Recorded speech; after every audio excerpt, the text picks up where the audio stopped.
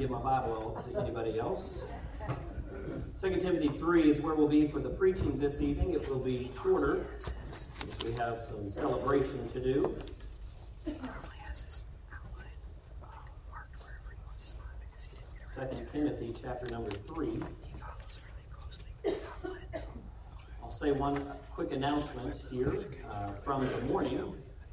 There are still a good number of books, material left if you are interested, and at this point, if you are interested just in preserving it for history's sake, because otherwise, those who don't want it, I can tell you the church doesn't. We love it, we think it's good, but nobody here at the church needs it to educate, so it will not just be here collecting dust. So that is my soft way of saying from Pam, get it or it's gone. Is that right, Pam? Does that feel fair? She's shaking her head yes. So, all right. 2 Timothy chapter number 3. Read with me verses 14 through 17. The Bible says this, "But continue thou in the things which thou hast learned, and hast been assured of, knowing of whom thou hast learned them. And that from a child thou hast known the Holy Scriptures, which are able to make thee wise unto salvation through faith which is in Christ Jesus. All Scripture is given by inspiration of God, and is profitable for doctrine, for reproof, for correction, for instruction in righteousness, that the man of God may be perfect, thoroughly or completely furnished unto all good works." Let's open in prayer and we'll jump right into the preaching. Father, help us this evening as we look at who we are as a church and how we educate. I pray that you'll bless in this hour. May we understand our philosophy in this area clearly this evening. In Jesus' name, amen. So far in our series throughout the evenings this year, we have looked at quite a few philosophies or ways in which we operate as a church family. On Sunday mornings, we have a good number of people here and a good number of programs that go on. And so for those who are the Sunday night comers, those who are faithful to the church service, we've been going through and trying to study what is it we believe so that we might be able to act in accordance one with another. We find in this passage in 2 Timothy a good framework for our philosophy of education as we'll come to it this evening. Timothy is a young man trained in the Scriptures by his mom and by his grandmother. Acts chapter 16 and verse 1 is where Paul first meets Timothy. We note there that his mother is married to a man, a devout Greek man. And we find in the passage that I read for the young people this evening in 2 Timothy chapter 1 and verse 5 that Timothy had been trained in the law or the things of God. Well, here in chapter 3 and verses 14 and 15, Paul is leaning upon the education that he received. Chapter 3 of 2 Timothy is the second to last chapter the great apostle Paul ever wrote. And in it, he is telling his son in the faith, times are going to get tough. There's going to be difficulty in this world. You better lean on what you've learned. You better hold to what you know. And so it tells us the importance of instruction. It tells us the importance of education. It shows us the imperative of training not just children, but adults as well. And we have that philosophy as a church family. In chapter 2 and verse 4 of Titus, Paul wrote to that young pastor an encouraging note about older ladies in the church teaching the younger ladies in that church. To Timothy, a chapter before our text, Paul wrote this in chapter 2 and in verse 2. He said, "In the things that thou hast heard of me among many witnesses, the same commit thou to faithful men." Why? "So that they, or who shall be able to teach others also." The idea of passing along knowledge and instruction, educating one another, is a very important concept, not just for homes as we looked at this morning, but it's a concept that we as a church believe in. You don't just come to Sunday night, Sunday morning, Wednesday night, or other things and just plant yourself. You're coming to learn. And everyone that's involved in preparing a message or preparing a lesson, they're coming to teach, to educate on some area of the Word of God. A key function of discipleship from this 2 Timothy 2:2 passage is to prepare others to teach others. That is the primary reason we try always to expand those who teach in the church here. We're always looking for new teachers. I am excited about next Sunday because Wes gets to teach. He's like, "Man, would you stop talking about that?" I'm I'm excited as well. My dad, since we started the church here and they moved here in 2011, my dad used to teach when I was here. My dad's going back into teaching. He doesn't like the idea, but he's going back into teaching. And he's a capable teacher. He taught me a lot in life. And so we love the idea of people that are capable of stepping into roles and teaching. It makes us exercise our spiritual man when we put ourselves out of a comfort zone and teach on a particular topic. So since it's Education Sunday, I'd like to highlight, in our Churches We Know It series, our church's philosophy of education. The philosophy is encompassing of the Sunday school efforts, both adult all the way down to our children. And it includes our discipleship program and other instructional ministries that have or may develop in the future. For example, a training institute, perhaps a future academy at the church. Don't worry, I don't want everybody to hang on that and say, that's what we're doing. I'm simply saying this philosophy will guide everything that we do. It guides everything that we have done. So while this morning we focus on the personal, this evening I'd like to look on the public efforts of educating believers. Here it is in a nutshell at the beginning of your notes there. The Bluegrass philosophy of education can be summarized by this. We will provide biblical instruction of our living faith built upon our living foundation, which will require manpower and monetary investment and consistent and competent implementation by the body. Now that's a pretty robust philosophy, so let's look at it quickly in the 15 or so minutes that I would like to take to deal with it this evening. Number one, this philosophy starts by instructing from the Bible. You have your notes, and I should have them. If you don't, sorry about that. Were they not out there? We have notes? Everybody have notes? Okay, good. All right.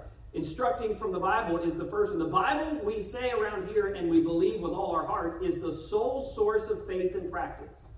It's the only hope for a fallen world. Amen. Because it is the special revelation of God that tells us far beyond the creative wonders that God has given to us, how we get to know Him personally. If you don't build your education upon the Bible as a church, I have no idea what you're building it upon.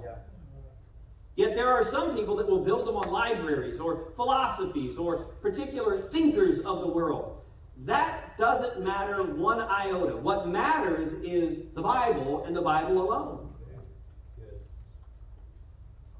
It is the base textbook for our teaching around here. Any material that we choose, any curriculum that we follow, from the adults to the children, will always begin with the Bible as the source text for all teaching. The Bible, yes, that's the book for me. I stand alone on the Word of God, the Bible. Thank you. Who knows the second stanza to that? No, you don't know the one I know. Take along with me. Go ahead. What else? Then obey. Well, the second stanza we sing at our house goes like this. That's a good one. Mom, I think, was singing the same one. Well, she's got another one. What's the other one? And that's okay. All right, good. Here's the one we sing with our boys, and they can sing it with me. The ELBIB. Yes, that's the book for me. From front to back and back to front, the ELBIB. LBIB. Some of you really smart people will put it together that that's just Bible spelled backwards. Right?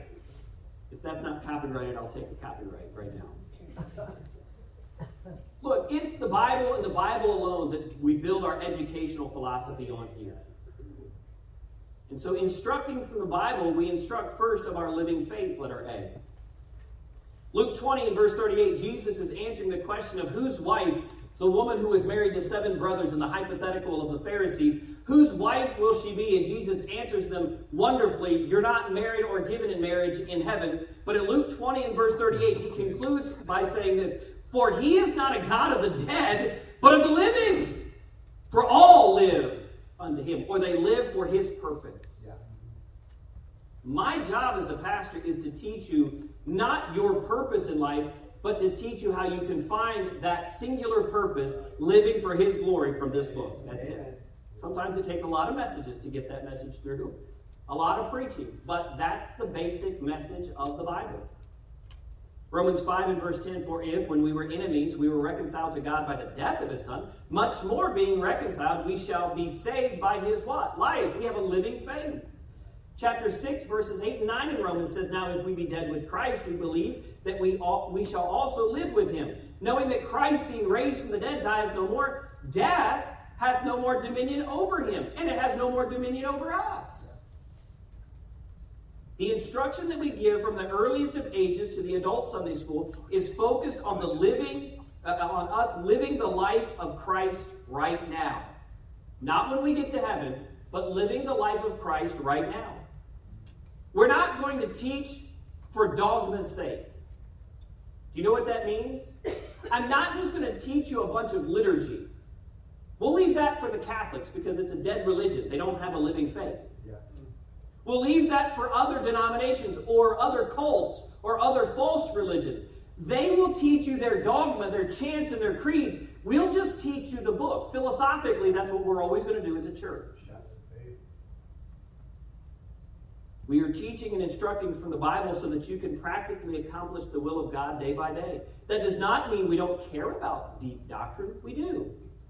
But we teach that doctrine in a way for it to be active and functional in your daily life. No matter how deep we have to think to figure it out, no matter how much we have to change to fully grasp it, we want it to always still be practical. It is a living faith. Why? Because that instruction from the Bible is on or built upon our living foundation. Amen.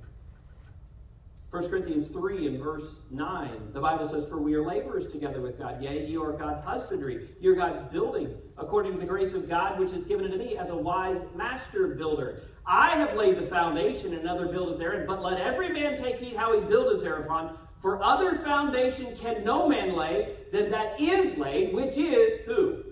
Jesus Christ. In other words, we have a living foundation. The centerpiece of Old Testament teaching was the law and the coming of the Messiah. The cornerstone for our New Testament age is grace and the come Messiah, the Christ who has come. We preach Christ and we teach Christ likeness.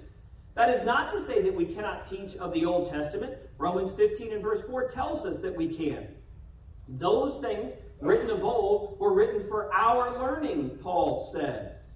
We can teach them with a fuller context than even Isaiah, Jeremiah, or even John the Baptist could know them. We look to prophecy, but we cannot spend most of our time dwelling upon prophecy. Why? Because that is beyond our time. It is beyond our dispensation. What we have to preach is Christ and Christ crucified. We have to preach this book and live it. Of all of the different dispensations that have ever lived, and there will be 8 of them as I understand the Word of God, of all of the economies of how God has dealt with mankind, it is this age and the tribulation age that will be most on display in heaven for living faithfully when we only could walk by faith and not by sight. Amen. Israel will be blessed, but they will be blessed in their own covenant agreement. It is this generation. It is this dispensation. It is this economy. And that is why we educate you on those things. Because it's so important. Our philosophy of education begins with instruction from the Bible of our living faith built upon our living foundation. But next we find in our notes there's an investment by believers. Here's a simple statement. No teacher, no teaching.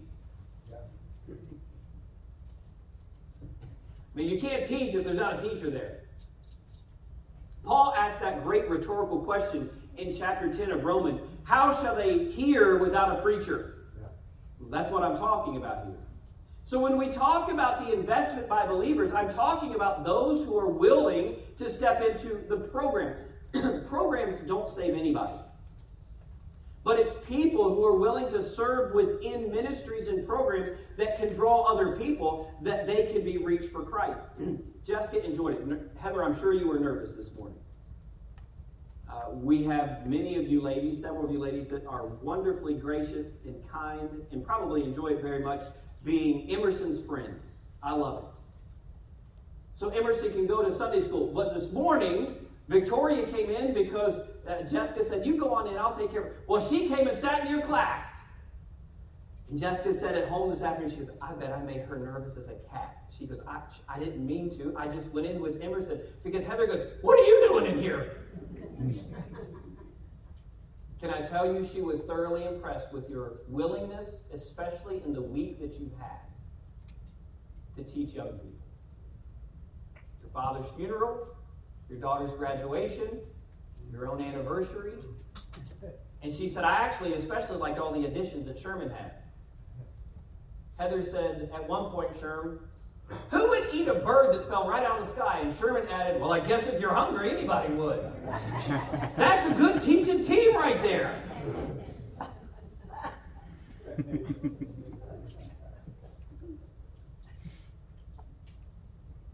Education can thrive within a corporate body when there is an investment, letter A, of manpower.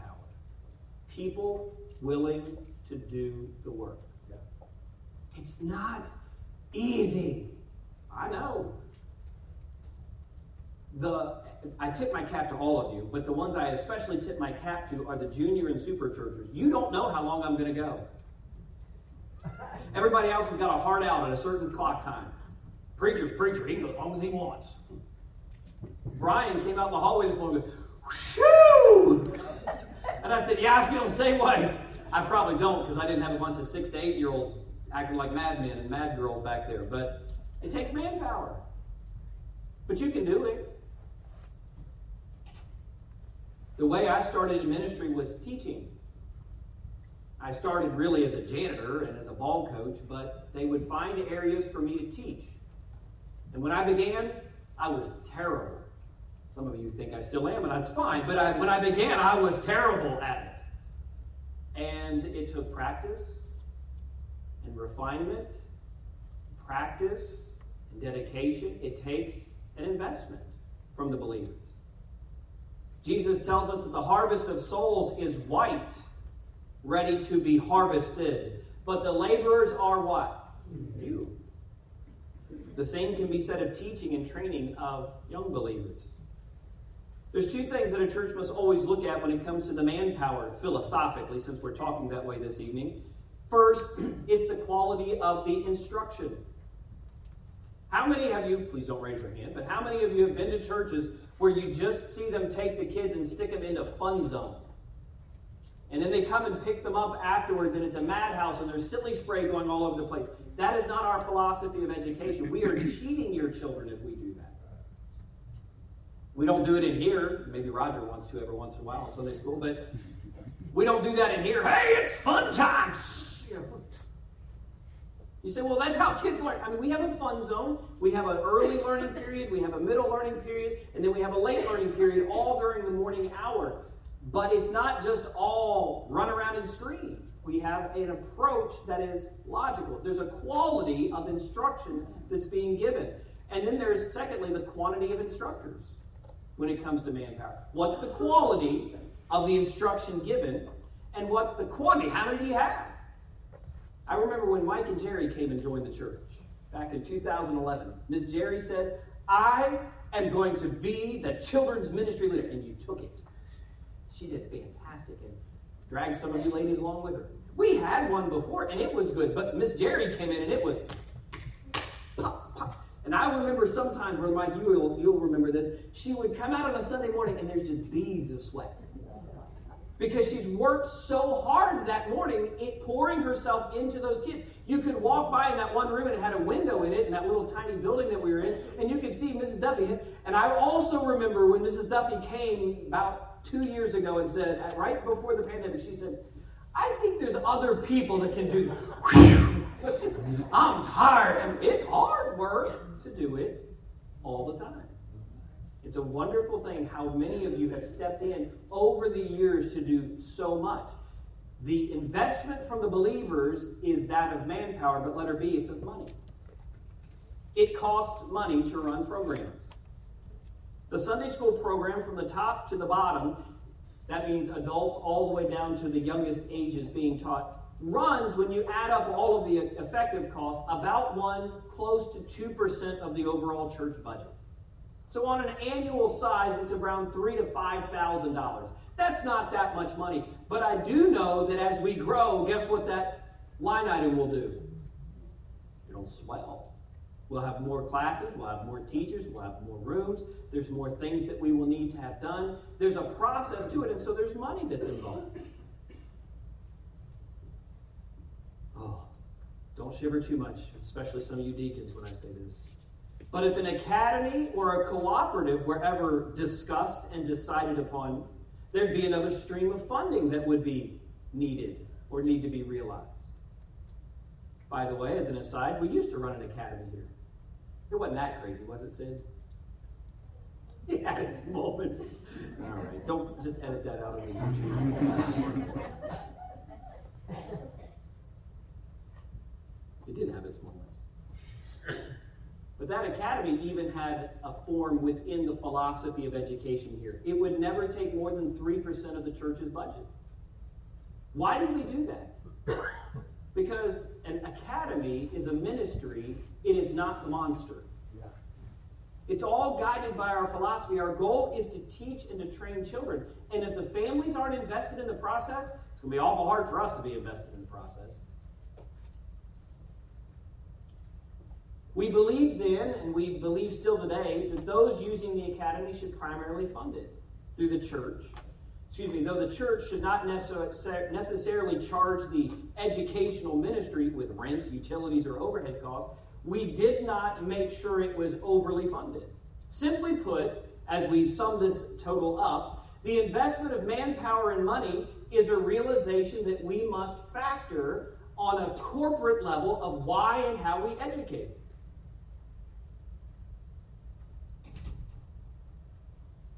We'll provide biblical instruction then of our living faith built upon our living foundation, which will require manpower and monetary investment. And finally this evening, there is implementation by the body. This is part of our philosophy. We have to do it. The Bible tells us to be doers of the word and not hearers only. Have you ever been to a church that talks a big game? I've been around and in churches like that before as well. We don't believe that here. What we say we're going to do, what we set our minds to do, what we've invested in, manpower and money, we're going to make sure that it is implemented, that it is put in practice the right way. How do we implement teaching, training, and education? 2 things and we're done. 1, we educate consistently. Sunday school, discipleship, and any other form of education must be consistent. Here's some consistent things we do. We teach from the King James Bible. Well, I've got another version. Praise the Lord. Good for you. The church has a policy and a standard that we're going to be consistent by using that. Pastor knows only his verses in that. That's why we use it. No, there's a lot more reasons to it than that. There's much more depth to it than that. And on another service, on another night, we can talk about that. Simply put, that's a consistency. We try to have rotations of teachers.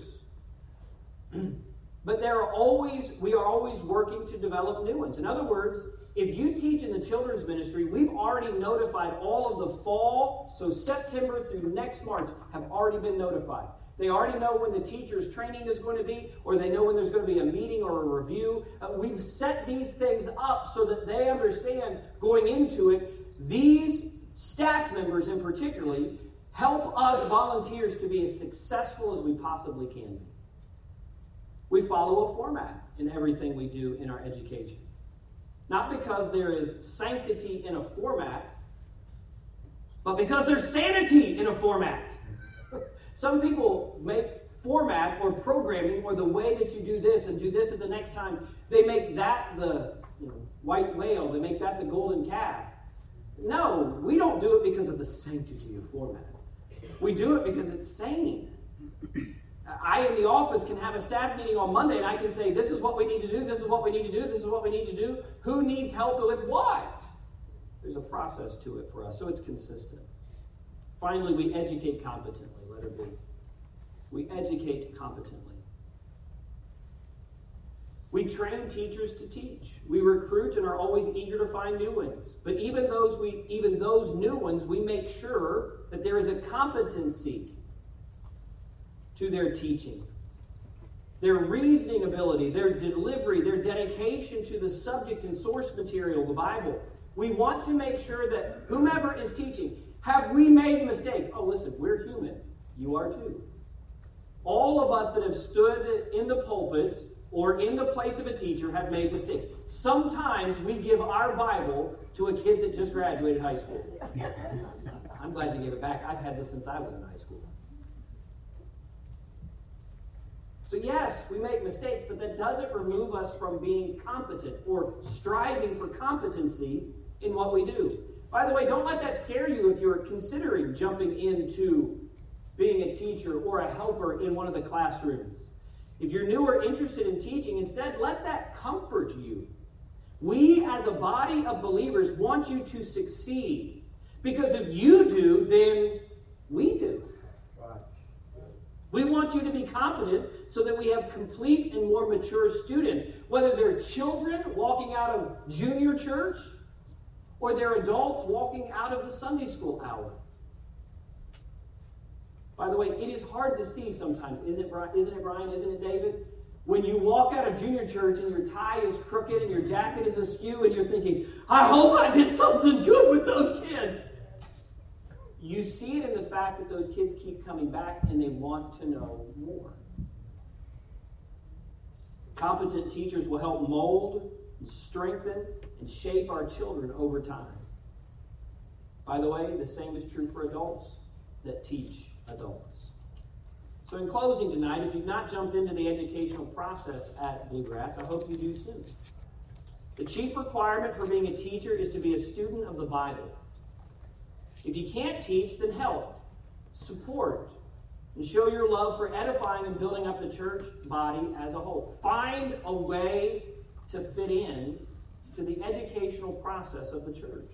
Whether that means children's ministry or the adult teaching ministry, everyone can find somewhere to invest their own educational growth. Maybe it's you growing by just being here for Sunday school. Wow, that would be a growth point. Well, come. Find out who's here. Find out how to grow. Again, that philosophy is this. We will provide biblical instruction of our living faith built upon our living foundation, which will require manpower and monetary investment and consistent and competent implementation by the body here at Bluegrass. So in closing, to our graduates, I say one more time, congratulations. And since you all